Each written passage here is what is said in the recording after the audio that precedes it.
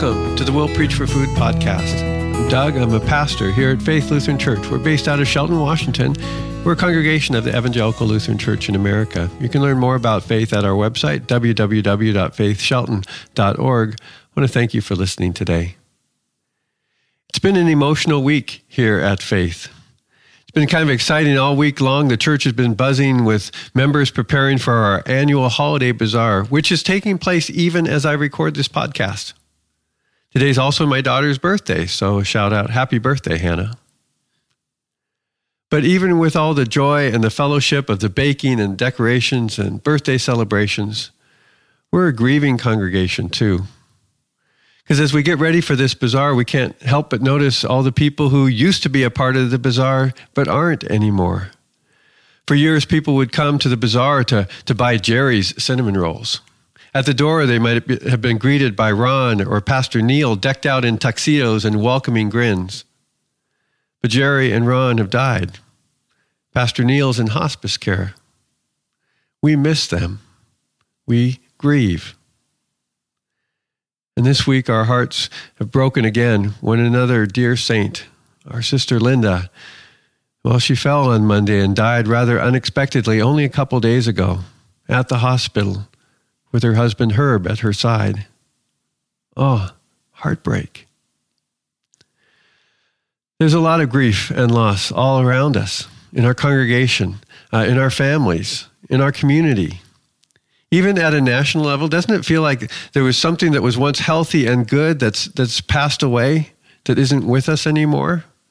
And there's this profound sense of loss and sadness. Well, what do we do with that? What do we do with that grief? And maybe more importantly, what does God do with our grief? That's what I want to talk about today. We'll start with a reading of Scripture. Open your Bible, please, to the Gospel of Matthew, chapter 5, verses 1 through 9. We read that, "Now when Jesus saw the crowds, he went up to a mountainside and sat down. His disciples came to him, and he began to teach them. He said, 'Blessed are the poor in spirit, for theirs is the kingdom of heaven. Blessed are those who mourn, for they will be comforted. Blessed are the meek, for they will inherit the earth. Blessed are those who hunger and thirst for righteousness, for they will be filled. Blessed are the merciful, for they will be shown mercy. Blessed are the pure in heart, for they will see God. Blessed are the peacemakers, for they will be called children of God.'" This is the gospel of the Lord. Dear sisters and brothers in Christ, grace to you and peace from God our Father and from the Lord Jesus Christ. Amen. I want to look at this one verse. Blessed are those who mourn, Jesus says, for they will be comforted. Blessed are those who mourn. So I was a hospice chaplain for a little while, did a lot of work with grief and loss. Technically speaking, grief is the emotional response to the pain of loss, while mourning with a U, that's how we express and process those emotions. Everyone experiences grief or loss.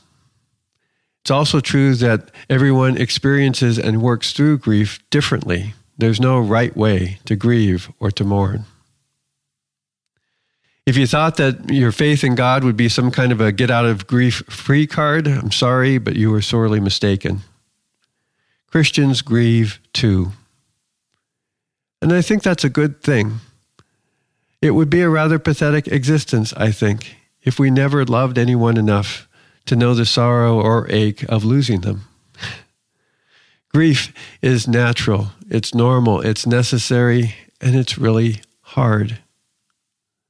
It is the healing process of the heart, soul, and mind. We always used to say in our hospice grief groups, you don't get over grief, you get through it. Well, blessed are those who mourn, Jesus says, for they will be comforted. Now, it's not that somehow mourning is some sort of a good work that God rewards with comfort. Good heavens. Nobody wants to grieve. We don't try to mourn. Rather, Jesus is saying that our experience of grief is not a sign of God's disfavor or absence or wrath. God doesn't use grief to punish us. On the contrary, grief is one of those thin places in life where God promises to meet us. Grief is a place where God holds us, weeps with us, comes alongside us, and gives us the faith and the hope that we need to journey through that grief into what the Bible calls the peace that passes understanding. Yea, though I walk through the valley of the shadow of death, I fear no evil, for thou art with me. Thy rod and thy staff, they comfort me. Grief is a place where God meets us. The word of hope in the 23rd Psalm is as much a promise and comfort to those of us who are mourning as it is for those who are facing the mortality. So what then exactly is Jesus saying when he says that those who mourn will be comforted? I think he's talking about a few things. I think he's talking about a comfort that comes from God, a comfort that comes from one another, and a comfort that is informed by our future hope. First, the first comfort we receive is the comfort we receive from God. Nothing, the Bible promises, not life, not death, not height, nor depth, certainly not even the pain or anger or heartbreak or loneliness of grief can separate us from the love of God in Christ Jesus. The Bible promises, and the life of a Christian, the faith of a Christian is this, that God's love and faithfulness is stronger and deeper and more enduring than even your deepest pain or loss. God will never give up on you, even when you're inclined to give up on God. The strength, the faith, the will to endure and to make the journey through grief is what the Bible calls the peace that passes understanding. Jesus is himself our peace. The Spirit is the great comforter. God is the Father of all compassion. God is with you in your grief. God is faithful, the Scripture says, and will not let you be tested beyond what you can bear. There is nothing that you and God can't get through together. The second comfort we receive is the comfort we receive from one another. There's a brief passage from 2 Corinthians chapter 1. Praise be the God and Father of our Lord Jesus Christ, the Bible says, the Father of compassion, the God of all comfort, who comforts us in all our troubles, so that we can comfort those in any trouble with the comfort we ourselves receive from God. We receive supernatural comfort from God, to be sure. And God also comforts us through very natural, ordinary means. That is, the comfort and consolation of one another. We receive comfort, we share comfort when we show up. We cry and we share casseroles and we recite the 23rd Psalm and we gather at the graveside because this stuff is really hard. And God put us on planet Earth here to be there for each other, especially when we're grieving. We are called to be Christ to one another, even as others are Christ to us. So often people want to feel like they need to tell somebody about Christ, when in fact the most important thing we can do sometimes is simply to be Christ for another person. Consider that we all bear the image of God. And so the Christ in me meets the Christ in you. And that is comfort. We receive comfort from others. We comfort others with the comfort and consolation we ourselves have received from God.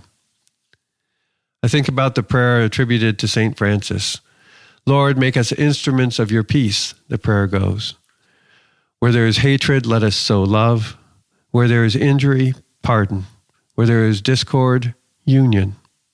Where there is doubt, faith. Where there is despair, hope. Where there is darkness, light. Where there is sadness, joy.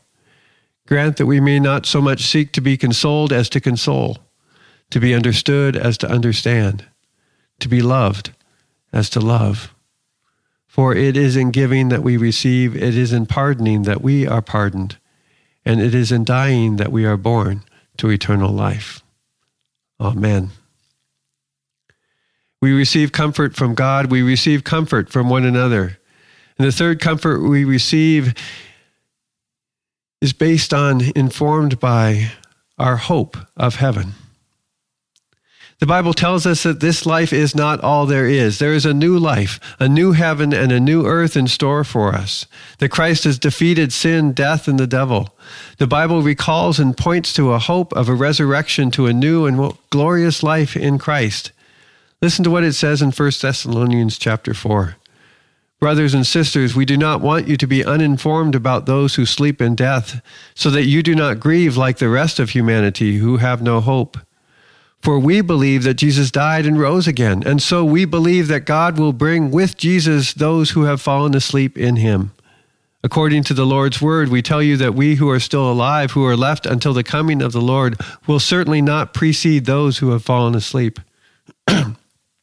For the Lord himself will come down from heaven with a loud command, with the voice of an archangel and the trumpet call of God, and the dead in Christ will rise first.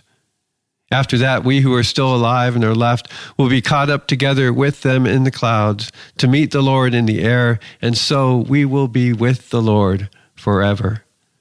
Therefore, encourage one another with these words. Or the words of Jesus himself, he brings his promise to a very personal level when he assures his disciples, when he assures you and me that there is hope on the other side. Don't let your hearts be troubled, he says. You believe in God, believe also in me. My Father's house has many mansions.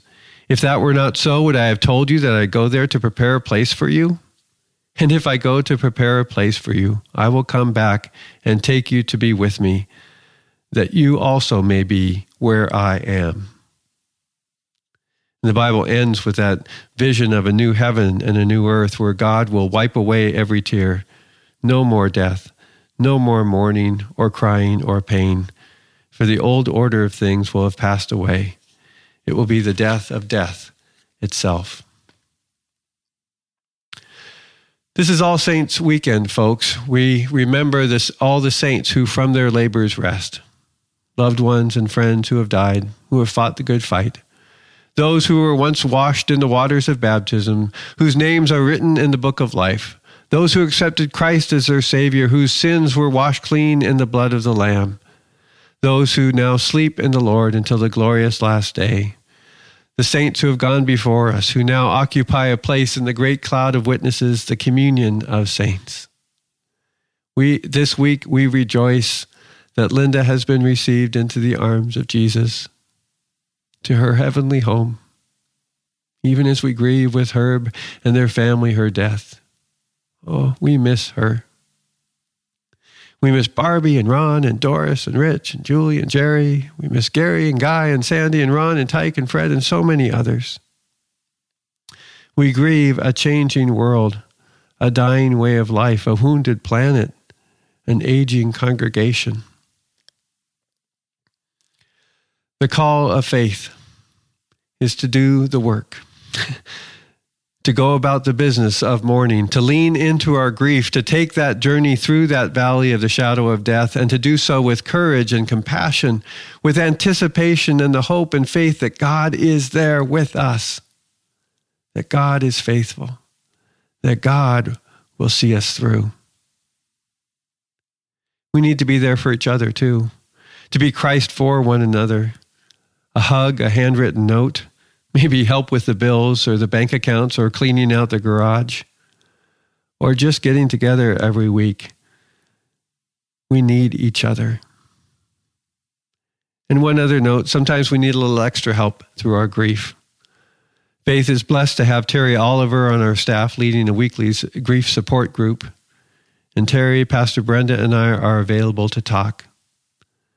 Sometimes just talking to a pastor can help. Sometimes you need to get into contact with your doctor or talk to a therapist or grief counselor. This stuff is hard. Blessed are those who mourn, for they will be comforted. This comfort comes from God, from one another, and from the hope of heaven. Therefore, the Bible says, since we are surrounded by such a great cloud of witnesses, let us throw off everything that hinders and the sin that so easily entangles. Let us run with perseverance the race marked out before us, fixing our eyes on Jesus, the pioneer and perfecter of our faith. All glory be to the Father, and to the Son, and to the Holy Spirit, as it was in the beginning, is now, and ever shall be, world without end. Amen. Thanks for listening, folks. For more resources about grief and loss, for information about our grief ministries at Faith, or anything else, go to our website, www.faithshelton.org. While you're there, you can like us, subscribe, donate, sign up for our newsletter. You can subscribe to this podcast on most podcast platforms, including Spotify, Apple, and Google. Thank you, Chaz and Nadia, for your production and tech support for this podcast every week. The Lord bless you and keep you. The Lord's face shine on you and be gracious to you. The Lord look upon you with favor and give you peace, in the name of the Father, and of the Son, and of the Holy Spirit. Amen.